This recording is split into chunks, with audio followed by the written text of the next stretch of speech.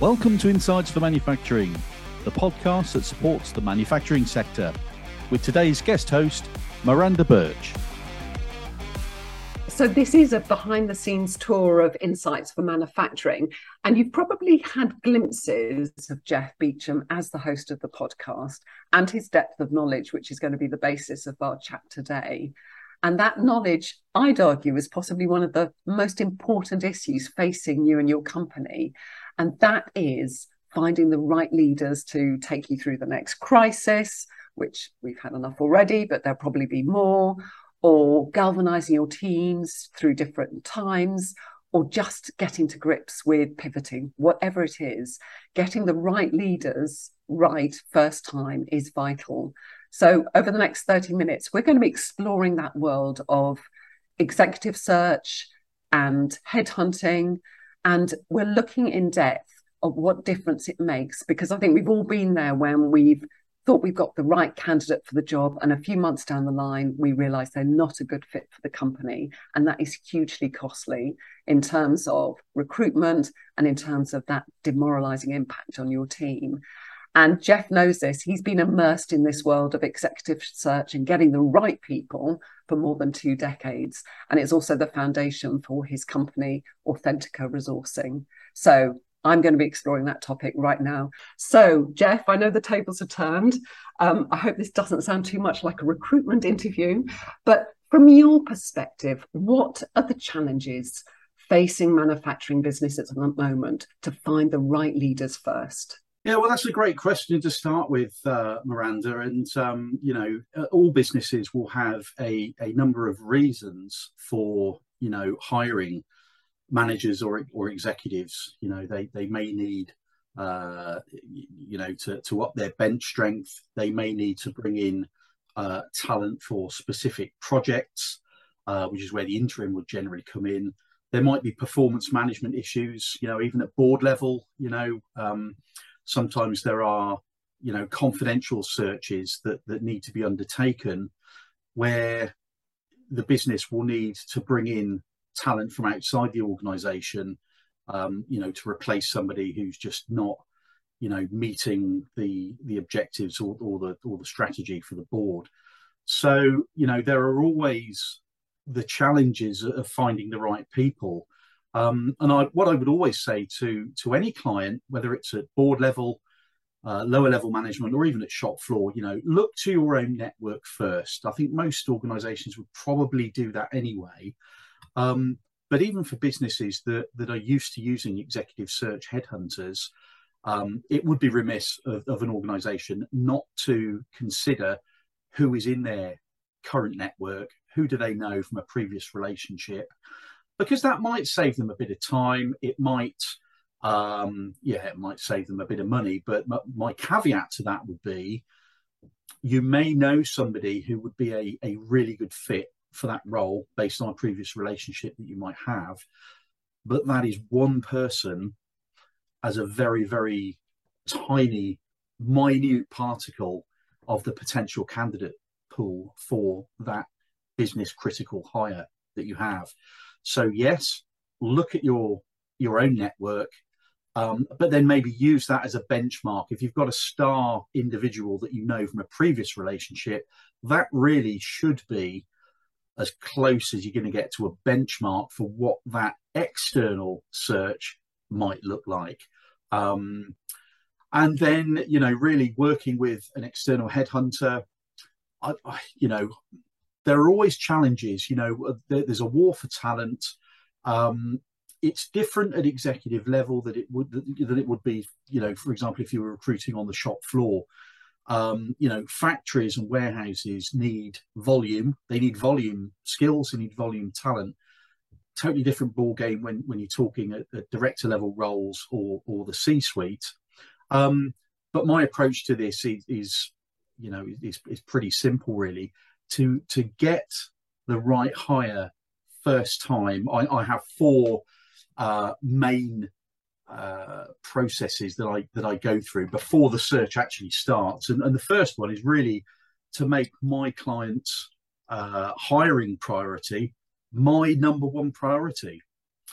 And that's quite unusual in itself because, most recruiters will be working on a number of assignments. They could have half a dozen searches running at a time. Well, I'm a small business and I like to do things properly and I like to do things in a measured way. So I only operate one search at a time. And that's up to the CV shortlist stage, of course. But, working like that, I can totally immerse myself in my client's business, really get to know them, get to know the culture, get to know what does good look like for them, and be laser focused on my job, the job that they're paying me to do. So that's the first point, is making the client's hiring priority my priority, number one priority. The next one, this applies to any form of recruitment, and it's something that's really frustrated me over many years. Well, it's too many years, to be honest, as you say, over 2 decades in recruitment, is understanding the brief. It's such a simple thing, but unless your recruiter fully understands your business, and not just the role that you're asking them to go out and recruit, but, the impacts of that role, the impacts of certainly getting it wrong, and the impacts that recruiting the right person have for your business, but also for your customers as well. So, it's all about listening and understanding what it is the client are trying to achieve, not just in hiring the right person, but what is the strategy? What impact does this role have on the overall business success? Number 3 is then, an obvious one. It's knowing where to look. And, having worked on both sides of the table in terms of retained search, which is where I currently operate, and contingent recruitment, which is the more traditional method of advertising, database search, etc. It really is about, being able to lean in on, a very advanced network that I've built up over many years. And, this, again, I go back to the client and the client's customer objectives. It's knowing where to look in the right place. So having a great network is fundamental.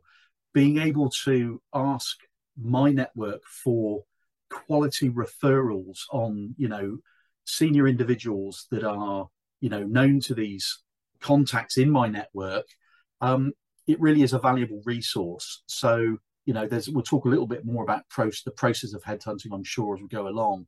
But it really is as simple as knowing where to look. And not all recruiters can honestly say that they, before they start working on an assignment, they know where to look. I generally always know where to look before I commence a search. And then, following that is executing a robust search authentically and with purpose. And I say authentically and with purpose, and by that I mean, it shouldn't just be a transaction. This is, I'm truly viewing myself when I'm retained by a client as an extension of their business. So I have to represent not only my business, but I'm representing the client. But there's always, there's always 3 parties in a recruitment project. There's the client, there's the candidate pool, and then there's the recruiter. And, unless everybody in that chain is doing everything they can to ensure a smooth process and a successful outcome, then things will fall down. So as the recruiter or the headhunter, I'm normally the guy in the middle that, I'm going to be looking in the right places. I'm going to have my client's best interest to heart all the time. But there's also the candidates to consider as well. So if you're not listening to the candidates, you could be missing signals that might end up in a wrong hire. So having a high level of due diligence throughout the recruitment process is intrinsic. I can't underline or overstate that enough. It really is about, it's not just about, that old cliche, getting all your ducks in a row. Yeah, from a timing point of view, yes, but quality is the overriding value that must be in abundance throughout the whole process. And authentically, it is doing what's right. So taking the brief from the client, understanding them, and then going out into market authentically, giving as much information as you can in order to engage the right candidates, but then listening to them and making decisions with the candidate as to whether it might be right for them or not. So that's really where I start off with, those four sort of key points. To me, they always ensure that I get a successful outcome and end up with the right person at the right time of asking. My caveat to that, I suppose, is that, with recruitment, we're dealing with human beings, and human beings can be, they can change their minds. They can, throw curveballs at you in the very, very rare circumstance that, I might get a candidate to offer stage, and the candidate changes their mind. I can mitigate against that, and it doesn't happen very often. But when you've got a candidate that maybe sort of falters at the last hurdle, and sort of doesn't accept an offer for whatever reason, I'm pretty good at having backup plans and being able to go back out to search quickly based on a good benchmark at that point, in order to get that assignment over the line. So there's a lot of ground there, and I'm just going to focus on one area where I think people, for understandable reasons, may be too narrow. And you talked about early on that big pool that's out there, a huge pool of talent, and then actually reaching it. So in your experience, what does that big pool encompass? Is it about going beyond your sector? Is it about going beyond your normal network? How far do you push the boundaries to get to that best talent? Yeah, it's interesting, and you would have, depending on which recruiter you're talking to, you'll get different answers, and different clients will have their own preferences. So if a client's paying me a retainer to recruit somebody for them, I've got to listen to them, and if they're narrow-minded themselves, it does create an awkward starting point, because if they're from, for example, aerospace or automotive, and they only want candidates that have got a proven background in that sector, then for me, I work on the basis of Pareto. So it's the 80-20 principle. Yes, a shortlist probably needs to be made up of 80% of exactly that. If they're hell-bent on, we only want automotive, or we only want aerospace, or whatever it might be, then naturally, my shortlist would be made up of a majority of candidates from that background. And there are very good reasons why clients would insist on that, and that's another topic for a podcast in itself, I suppose. But I would always try and educate clients to the benefits of looking outside of their own sector. I'm not saying that they will always find better candidates outside of sector, but unless you're looking under all the stones, you might be missing out on an absolute gem of a candidate. So going back to your original question, so headhunting, it's really, if you're going to recruit, and you're a client, and you've got a business critical role, first thing, you'll go to your network. Outside of that, you'll go to an external headhunter.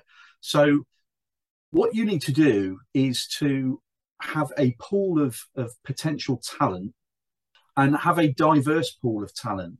And by that, I mean, not just individuals who are on the market. Quite often the people that I talk to are, they're working permanently, they're well looked after, they're engaged with their current business, they fit in, and all the rest of it.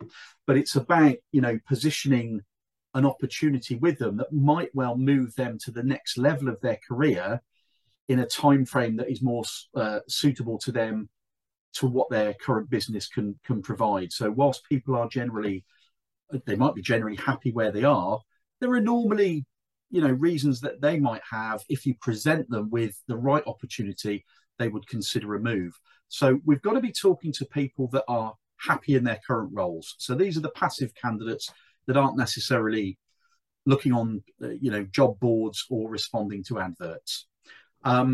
we've got to be talking to other people in the sector or in the businesses that might be appropriate to harvest the talent from. So, quite often on a search, the first port of call is always, who are the competitors to my client? Doesn't always mean to say that there will be relevant or appropriate talent within those organizations. And quite often clients will say, well, we know all of our competitors. We've looked at them, not really impressed with what they do. It does depend on who you talk to, but going down the competitor route isn't always the preferred choice for a client.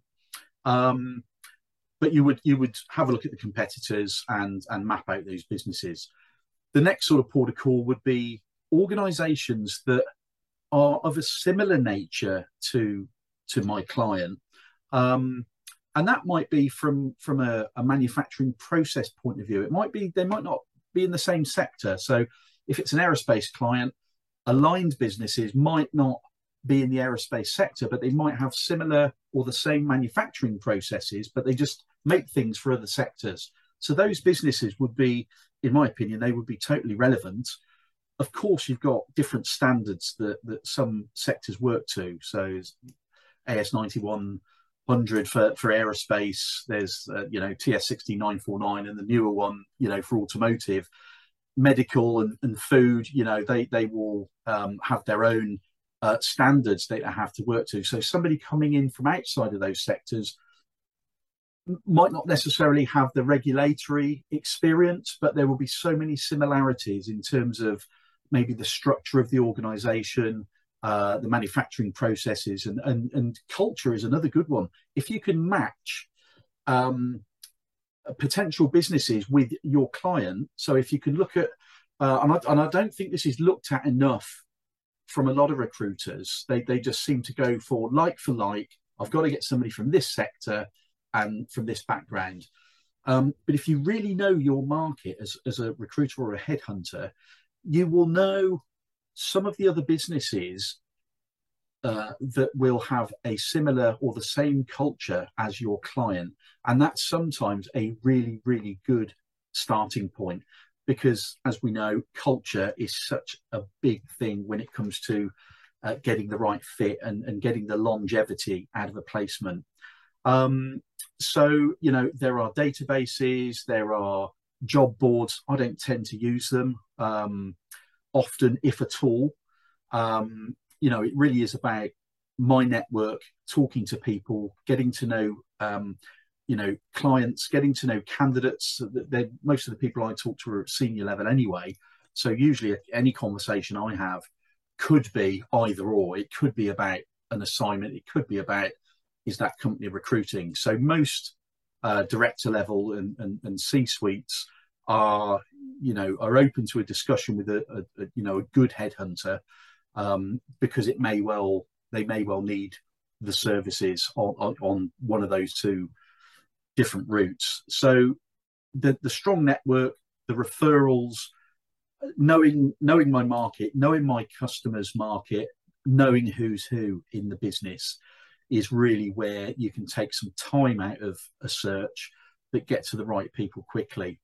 But just coming back to, one of the main sort of challenges, really, you can match technical skill sets, you can match the qualifications, the level of experience, the proven track record, and all of that sort of stuff. But for executive search, it really is down to leadership competence, leadership style, and culture fit. It really is. So I think too many recruiters and some businesses will err a little bit too far in any one direction on those things. They'll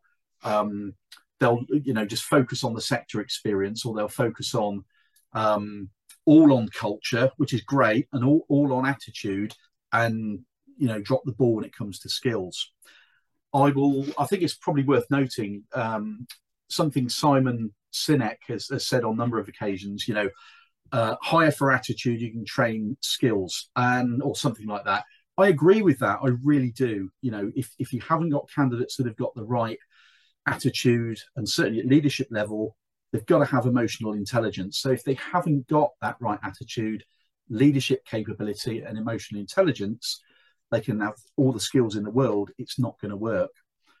The only thing with that is, again, I'll go back to the 80-20 principle. You've got to have the right sort of DNA to be a leader. Some of it you can be coached on, you can be mentored on, you can be taught. But I think a lot of it has got to come down to the person you are and how you apply yourself in business. But the skills side of things, for me, it is still important, but I would say 20%, they've got to have the right background, the right skills. They've got to have knowledge about the industry, the processes, the standards, whatever it might be. And then the 80% is obviously their leadership skills, capability, and emotional intelligence and how they apply themselves. So it's really important to look at, has the client identified the right fit? What does the ideal person look like in the first place before you've even started to recruit? Because quite often, businesses, they might have a director, for example, an ops director or a business development director that's been in post for 10 years. Now, that role might have changed over that period. The company might look totally different to what it did 10 years ago, the last time they recruited. The structure of the organization might have changed dramatically. So when was the last time they reviewed the job description for that role? And at senior level, it's just so important that, these are business critical roles. So what does that individual do today? So if we're going to be replacing somebody, what does that job description need to look like? And not just what does the job description need to look like, but where were the gaps with the last person doing that role? Are there areas for improvement? Are there things that we need to change about that job description today to enable that leader to be able to perform, to the optimum of their capability for the future business needs as well? So I think sometimes there can be an element of laziness, either with the client in terms of, not really giving an up-to-date version of what they want. And sometimes a recruiter might not ask enough questions around that, because we're not recruiting generically at this level. We're recruiting for key leaders that are, I know I keep saying it, but they're business critical. So let's get it all out on the table, warts and all. What are the issues? Where would you like to improve? How can you take the business to the next level? Is replacing like for like going to get the job done? So sometimes it's about asking those questions. And if the client are totally unanimous in what good looks like for that hire, then that gives a very clear message to the headhunter or the recruiter to be able to do their job properly. Wow, it sounds like you're a combination of sort of a strategic business development person, because you're forcing people to think really, really forensically about where their business is going and where this new role has got to fit in. And as you say, take the last 10 months even, things have changed so fast. But it also occurs to me that you become an ambassador, particularly if you're reaching out to those candidates who you've called passive, who are happy in their work, and then suddenly you sow this seed in their mind. Look, I represent this company. Have you thought about your next step? And suddenly you're extending their horizon. So I think I was going to ask you a basic question, but you've answered it, which is that difference between recruiters where you just stick an advert out there and hope for the best, and actually the proactivity and the depth of knowledge that you and other people in executive search bring to the role. So thank you. That's been fascinating. I am mindful of time though. And one question I wanted to ask you, particularly in relation to Insights for Manufacturing. Why, Jeff? Why have you decided to specialise in manufacturing? Well, it goes back to, I suppose, my youth. In a previous life when I was a lot younger, I worked in manufacturing and production environments, albeit within quality control. But I was used to working in a sort of production environment, and the sort of the environment and the mentality of working within quality has always stayed with me. I'm not an engineer, I'd make a terrible engineer. But I'm very inquisitive. I love how things get made. And I like to see in my work, we've got the people side of things, recruitment. I've always recruited within engineering and manufacturing, and a bit of distribution, but working within manufacturing, really, whilst I'm recruiting at leadership level these days, there is always that connection to what are the products, what does the company do, what difference are they making in the world, are they into renewables or any energy saving devices, or do they supply the medical industry, healthcare? Are they keeping planes from dropping out of the skies? Are they producing components that go into defense systems? These are all things that affect all of us, as human beings. There's the food industry as well. Capital equipment is another area that I recruit for. It all comes under manufacturing, really, but the equipment businesses, the machinery and production line businesses that make automation and production lines that make food, they're keeping the country fed. So it's really, it makes a huge difference. So I love to see how things are made. I love to learn about different materials, different machines.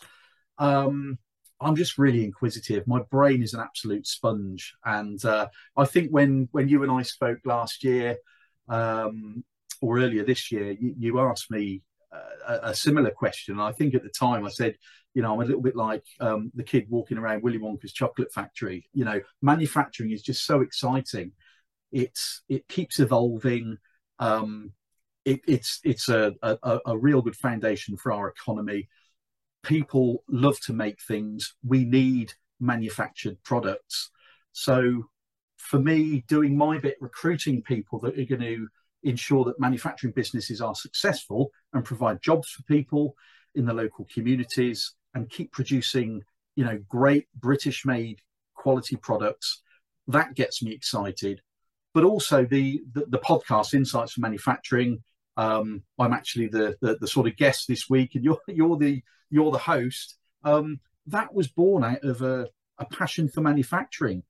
This particular episode is the odd one out, really, because I always said to people, and I regularly say to people, Insights for Manufacturing isn't about me, and it's not about recruitment. It shouldn't be about recruitment, because I've done it. This is my side gig, if you like. It's my passion project. It's just linked to my work, because I recruit for predominantly the manufacturing industry. So anything that I can do to support UK manufacturing, I will try and do. And I thought the podcast was a great way of, getting people on that have got their own subject matter expertise that can give value to UK manufacturing. That's why I did it. And of course, it also at the same time gives people a bit of an insight into Jeff Beacham and a little bit about my personality and I suppose my level of knowledge or not, as the case may be, depending on the subject. So yeah, manufacturing is just a great industry. And just looking back, obviously the podcast is ongoing, but I just wonder, are there particular insights that you've gained yourself as the host that have stayed with you and may shape your work or just shape your vision? Wow. Well, crikey, how long have we got? We haven't got too long. Yeah, each and every guest that comes on the show is a great learning opportunity for me, because we cover so many different topics. I've had some of the the associations on the show, either the sort of CEOs or presidents or founders of different trade associations talking about topics that are important to their members. Well, this is all, each and every time it's a great opportunity for me to hear what's going on with their members, the things that are important, but not just reading something that's in mainstream media that's typically quite negative. I'm learning more and more about different parts of the sector from professionals that are in these pockets of industry. And that can only help my clients because my knowledge is boosted every time. It helps my candidates as well because I can understand, hopefully, a little bit more about some of the things that they're coming across day to day in their daily life as an executive. But there are so many. I mean, the inaugural episode of Insights for Manufacturing was Terry Schooler, the chairman of the Institute for International Trade and Export. That has been the highest viewed episode by far on YouTube. I think that might have been a little bit to do with the fact that he was such a great guest, but also it was the first one, so it had great momentum. But such a great topic as well, particularly not long after Brexit. So every guest is special. I had Professor Carl Chin on the show the other week. I've always been a fan of Carl, his passion for manufacturing, but also he's a huge personality around the Birmingham and West Midlands area. But then we were looking at the sort of social impacts of manufacturing to the region. So for different reasons, I'm always interested in having a diverse range of guests, and hopefully, the podcast audience will get different topics and get them thinking about things in a different way each time. I hopefully the podcast is certainly not more of the same each episode. It's a different person talking about a different facet of manufacturing and how it impacts us all. Well, congratulations, and I hope your interviews carry on month after month. Thank you, Jeff. It's been great, really great talking to you. Thanks very much, Miranda, and thanks for coming on as the guest host. Really appreciate it.